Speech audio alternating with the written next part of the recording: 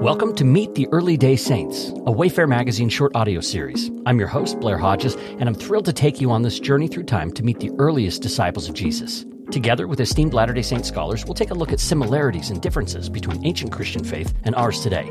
We'll challenge some common assumptions and gain a deeper understanding of the gospel of Jesus Christ. So get ready to embark on a remarkable audio excavation back to the foundations of our faith. Let's meet the early day saints. Welcome back to Meet the Early Day Saints. We're joined today by Ariel Bybee Laughton, an independent historian in Houston, Texas, and she wrote a chapter called Church Organization, Priesthood Office, and Women's Leadership Roles in the book Ancient Christians. Ariel, thanks for joining me today. Thanks so much for having me on, Blair. It's an honor. How did you hear about this project, that this book was happening? Well, my good friend Jason Coombs, Jason and I went to graduate school together. He was at Chapel Hill when I was at Duke. And he kind of called me up and asked me to be involved. He knew that I had studied women and early Christianity. That's my field of emphasis. So he really wanted a piece on that for the book. A lot of the contributors are at Brigham Young University. You're an independent historian. Maybe talk a little bit about your experience in the academy and what you're doing now. Thanks for asking that question. It's been really interesting. So unlike a lot of my colleagues after graduate school, my husband's an attorney. We kind of followed the money instead of prioritizing my academic career. And we ended up in Houston, where I spent about a decade just raising some small children and having that be my life for a while. BYU has been very generous with me, and several of my colleagues and contacts and former professors there have reached out over the years and just kind of included me in different ways, different projects. So I continue to write and be involved in different seminars and conferences that they've done there. So let's go back in time to women in early Christianity. Back in the Greco-Roman world, women were considered inferior to men. Your chapter sort of starts out by saying, there was this imbalance in how men and women were perceived. So what was the culture like? What were the expectations for women at the time that Christianity was just beginning? Yeah, that's a great question, too. I mean, the Greco-Roman world was large, so you're going to have a lot of different cultures. It encompasses a lot of different countries. But if we can just make some generalizations about Rome, as a whole, Roman women had it better than women in many other cultures did, including Greece. I mean, women in Israel had it better than a lot of other cultures did too, but still, these were very heavily patriarchal societies where women were going to be considered intellectually, socially inferior, where they're going to be considered more properly belonging to the private sphere, so the home, and getting married and having children was, the primary expectation and function of most women.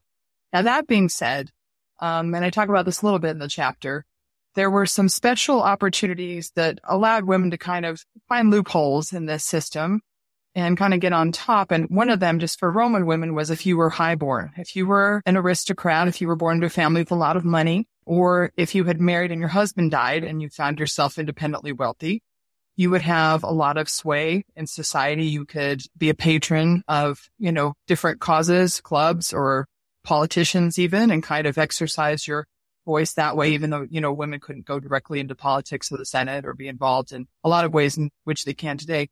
A lot of this inequality depended on your birth, maybe more of it, because if you were a low-born man, you probably have less freedoms or rights in Roman society than you would if you were an aristocratic widow with a lot of money. So there were some loopholes. Give us a day in the life of a not elite woman at the time who lived in Rome, might have been encountering Christian missionaries. What was her life like day to day? Well, that's a good question. I mean, of course, we have less material to go on about lower class women than we do upper class women. I mean, upper class women are the ones we really have a lot of records for. But, just to kind of piece together maybe some things, we have a lot of these women who encountered missionaries might have, or Christians for the first time would probably have done so from a friend or a family member.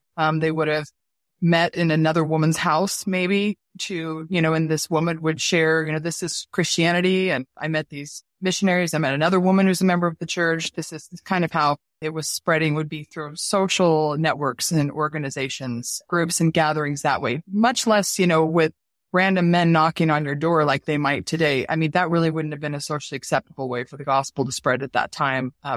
Strange men coming into a woman's house would have been completely forbidden. So they're going to meet sometimes through their servants. Their servants might, bring the message back. A lot of times we see middle or upper class women converting to Christianity and then converting everybody in their household. So then suddenly all their servants and their children, and everybody else joins. Maybe not their husband, but everybody else. So day to day, women might be involved in the similar kind of things that a lot of people have to deal with today, like food preparation and Sure. and maybe, all this kind of like basic stuff. What about the higher class women? Were they doing similar things, or what were they doing day to day? Yes, I mean, an upper class woman would have been the kind of the lord of her domain in many senses in the Roman Empire. I mean, her husband would be out in the public doing public things, ideally, and she would be running a household, supervising servants, engaged in the things that were going on in kind of a lord of the manor kind of way. Lower class women is what women always have worked. They often worked in small businesses, with their families. They had cottage industries. They had stores and shops that they ran with their husbands, and then independently if their husbands died or were gone for some reason.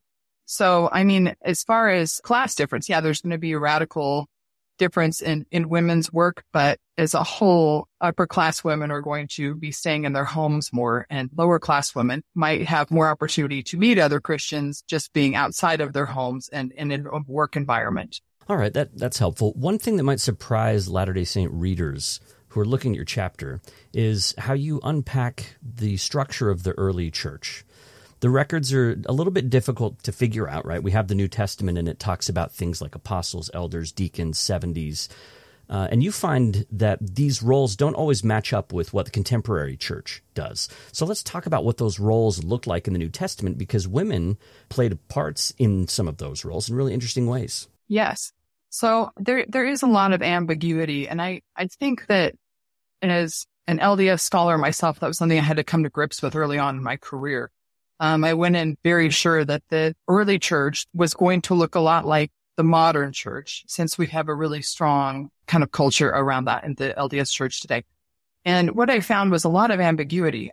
Paul had these terms for people. He was calling women apostles and deacons. He was calling men, other men, deacons and apostles and elders that were not in the 12.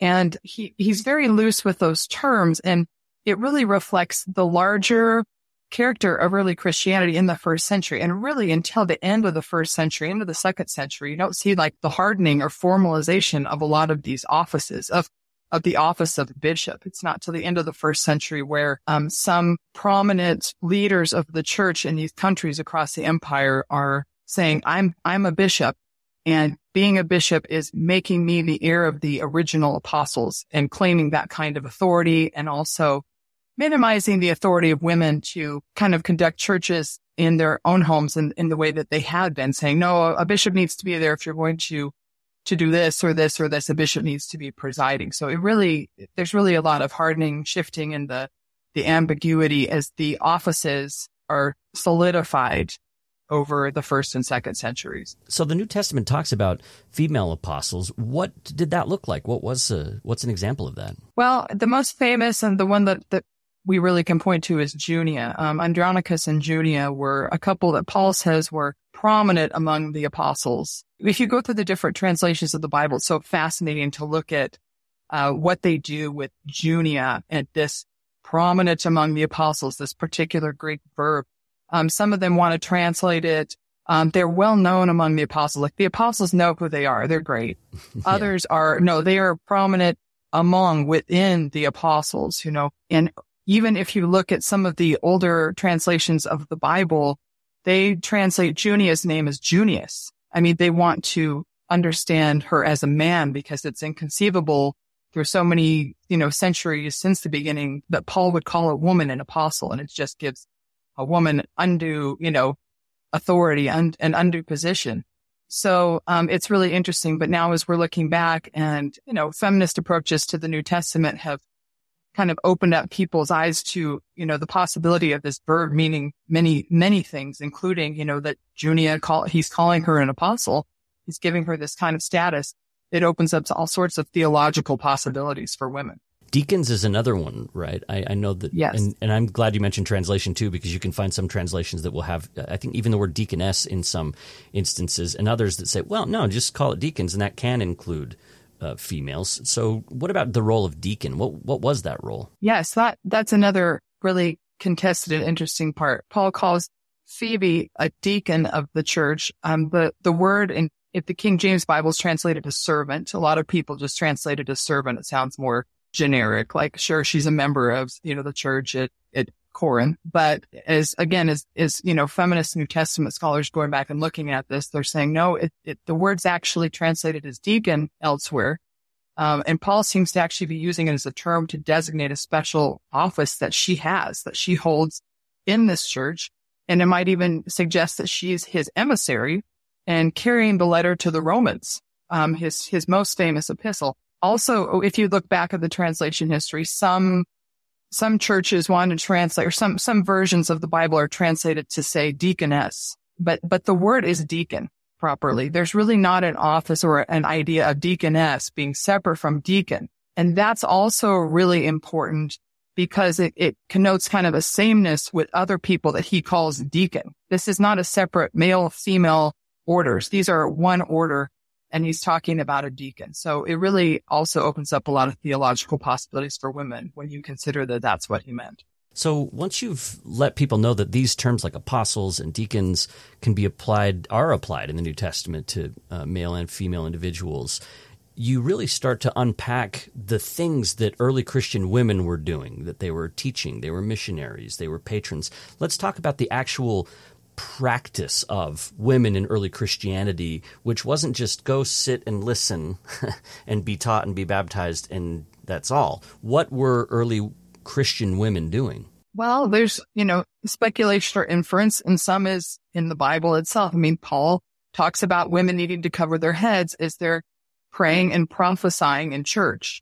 So we know that women are praying and prophesying in church from, Paul's own testimony of this in Romans. We also can assume, because these Roman aristocratic women are running house churches in their own homes, we kind of can make some assumptions about what that would mean for what that would look like.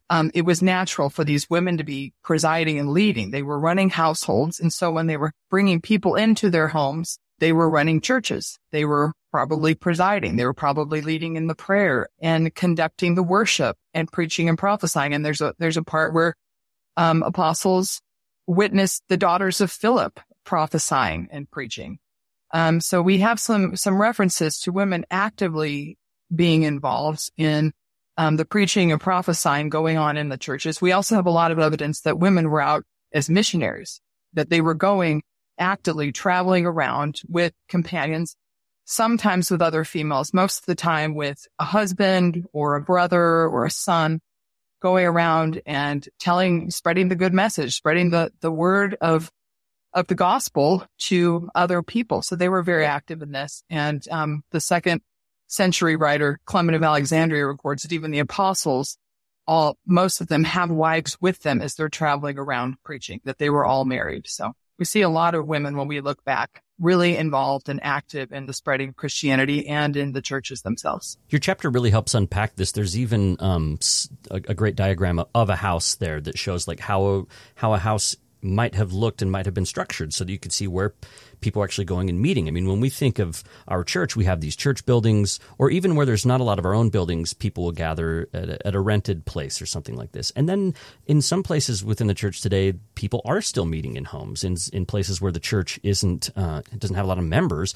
And we see this in early Christianity, that they didn't have church buildings. A lot of, especially the Jewish converts, obviously had been going to synagogue. They weren't doing Christian meetings there. They didn't have these places. And so homes of wealthier individuals, and usually women, or a lot of times women, would be the place to do it. So people that check out the chapter can get a better sense of that. There's tension in the New Testament text as well. You mentioned Paul had talked about women praying and covering their heads, which contradicts something else from another epistle that's said to be written by Paul, where he talks about women keeping silence in the church. Yes. There are passages that say things like, man is the head of woman, just as Jesus is head of the church. There's instruction like women should not teach. They should be subject to their husbands. How do you understand those passages that are really quite restrictive of how women could participate in the early church? Well, my first comment would be Paul was a really complex guy. I mean, he really, I think, supported the notion that there were, no bond or free, no male or female in Christ, which he says in Galatians. but at the same time, he's still a Greco-Roman man. So there's going to be some conceptions about women's modesty, women's place, things women should or shouldn't do, that are going to persist. At the same time, we see these, this acceptance of women preaching and praying and prophesying in the church, which is, really encouraging to modern women. But then we see, other passages in 1 Corinthians you're referring to where he's saying, women need to keep silence in the churches. That's just totally at odds with what he says just a few chapters before that, where he says, just cover your heads up. That's what, the custom is if you're going to preach or pray or prophesy. So we have this later section kind of added on at the end of the chapter where he says, no, be quiet. And if you have any questions, ask your husband when you get home. And it just sounds so at odds. And that's one of the reasons that many scholars today think that section's an interpolation, that it didn't originally belong to 1 Corinthians.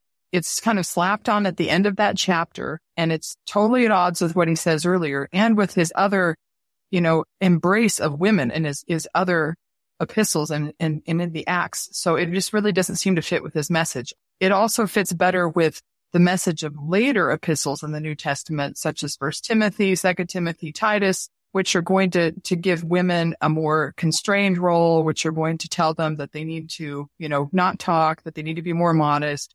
Those are called the pastoral epistles.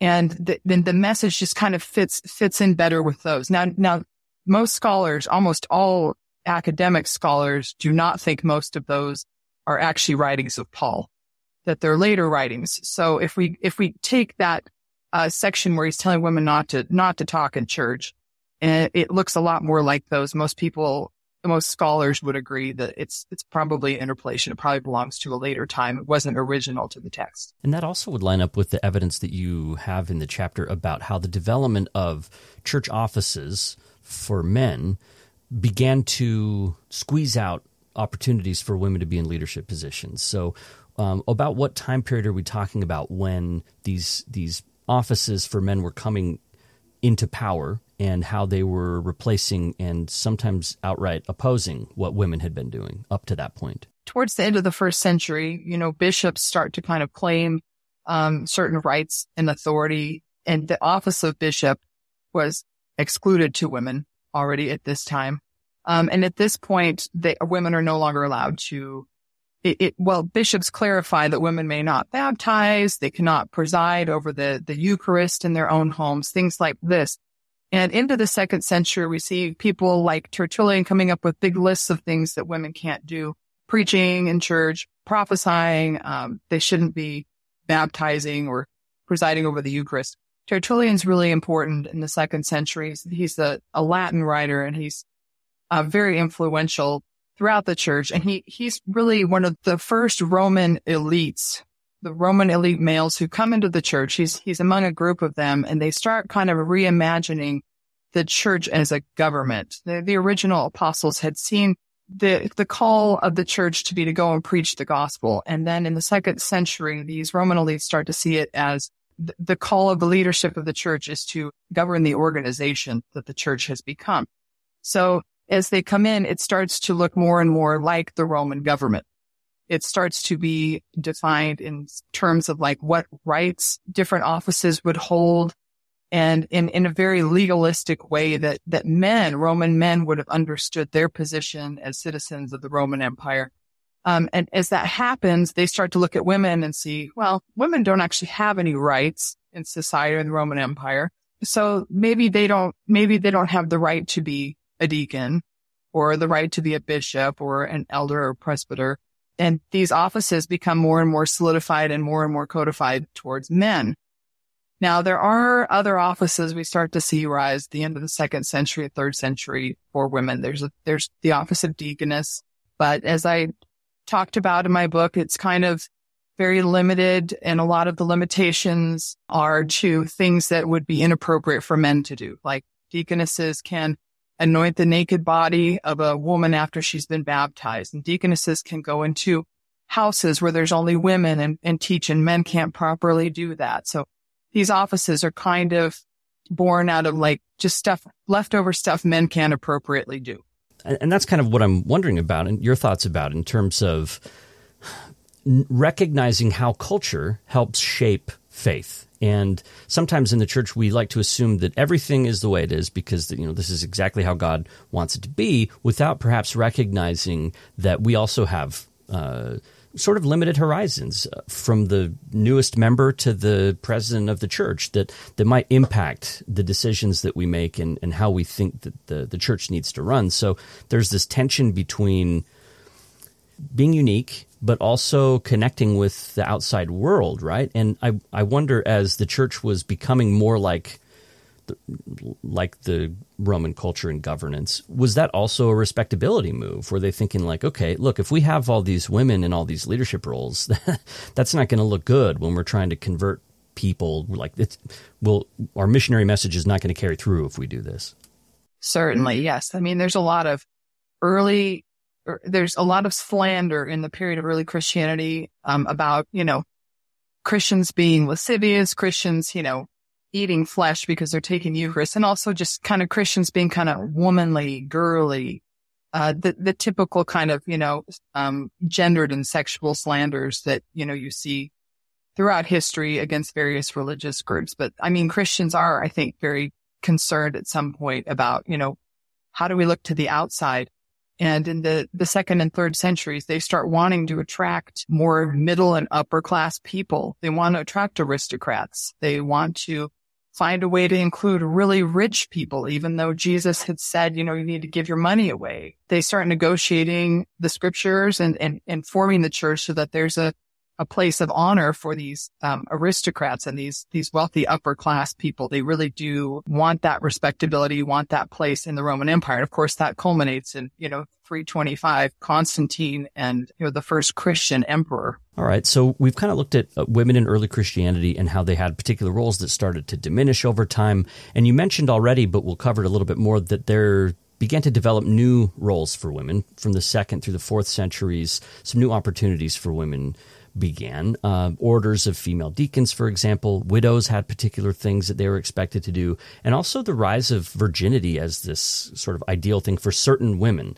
In other words, it seems like there were roles that were being made for women that could empower them and give them opportunities, but at the same time that it would stop them from having other opportunities. It seems like a give and take of like, all right, we're going to empower women by kind of constraining them. It is. And that's a great observation. It's really been a point of discussion in what I study, which is, women and celibacy in early Christianity. There was a lot of celebration in the scholarship in the 80s. Like, look, if women were celibates, they could travel, they could, speak, they could teach, they had a lot of authority in the church, they could do all of these things. But, then the later recognition by other scholars going, hey, wait a minute, what did they have to give up to have this? Nothing else but their families, their sexuality, their ability to marry if they wanted to, like all of these other things that women feel entitled to today. So yeah, there was a real pushback on the idea that these offices were like really freeing and liberating for women.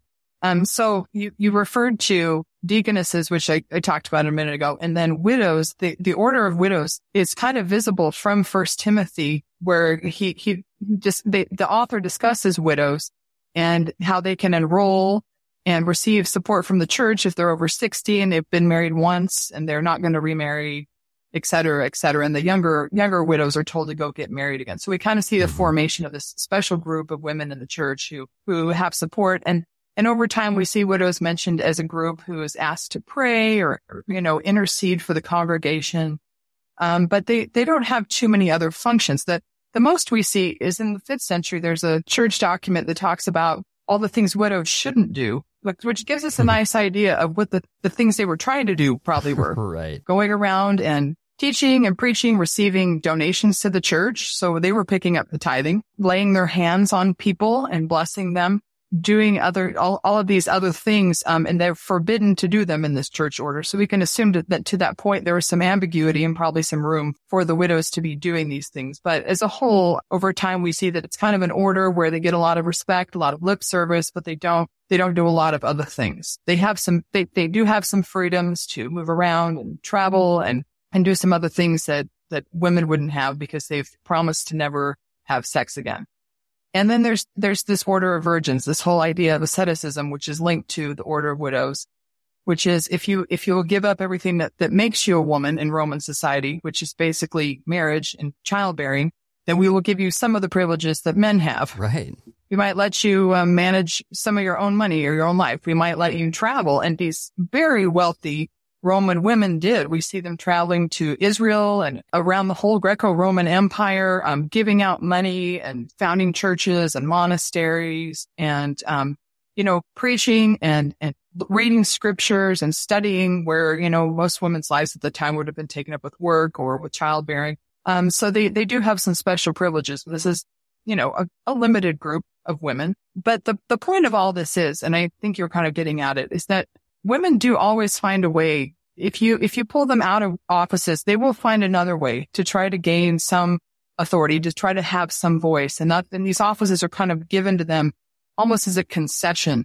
But they are very confined. And over time, like with everything else, they start in a place where these virgins at first, like Thecla, I talk about in the chapter, has a lot of power, a lot of freedom, a lot of authority. And over time, that's clawed back by the men in charge too. They say, oh, well, that's too much. And Thecla was acting like a man. You're still a woman. You're a bride of Christ, actually. So you need to act like a bride, if you're a virgin.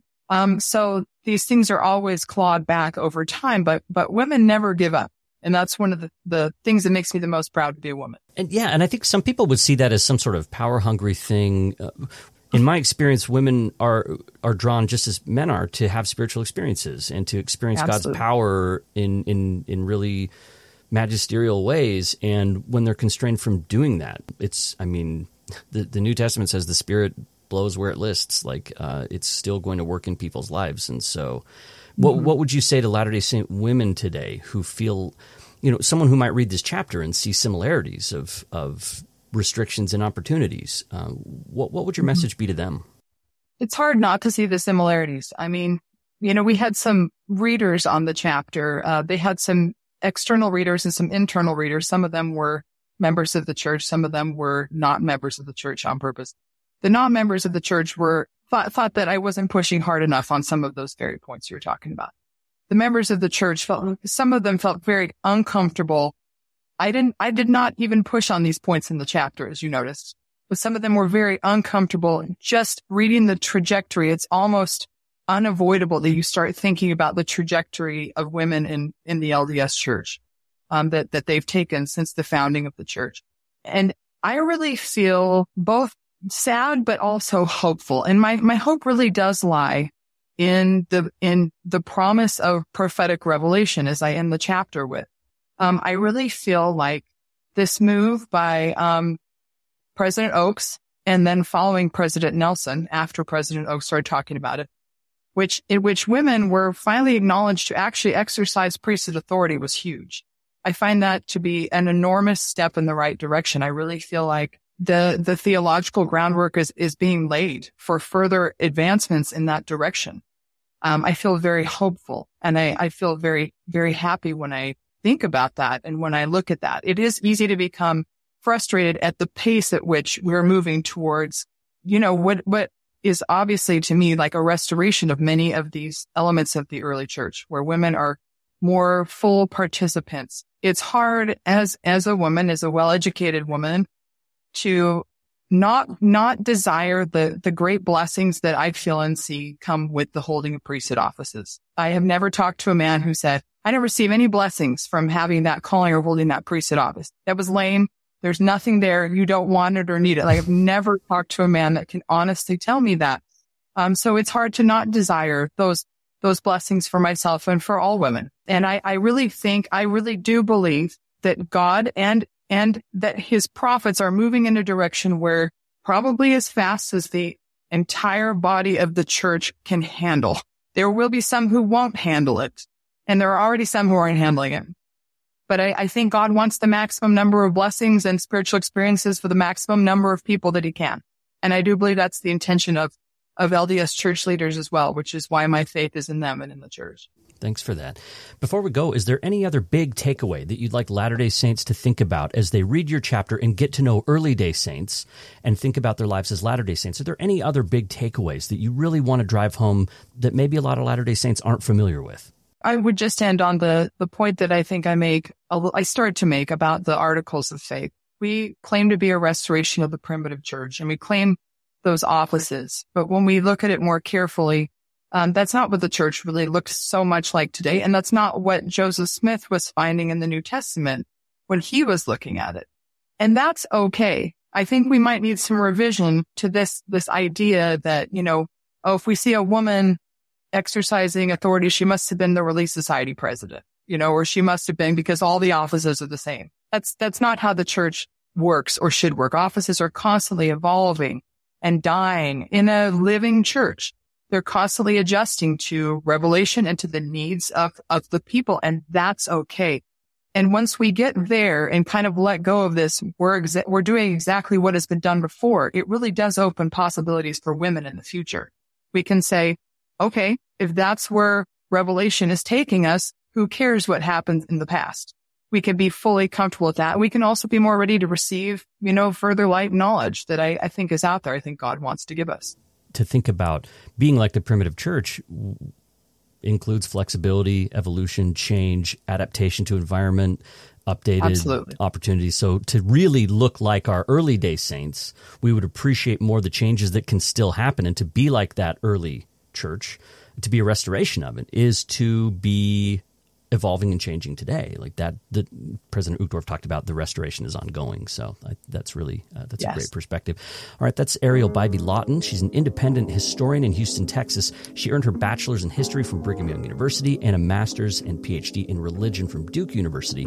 She contributed to the new book, Ancient Christians, from the Neal A. Maxwell Institute. Her chapter is called Church Organization, Priesthood Office, and Women's Leadership Roles.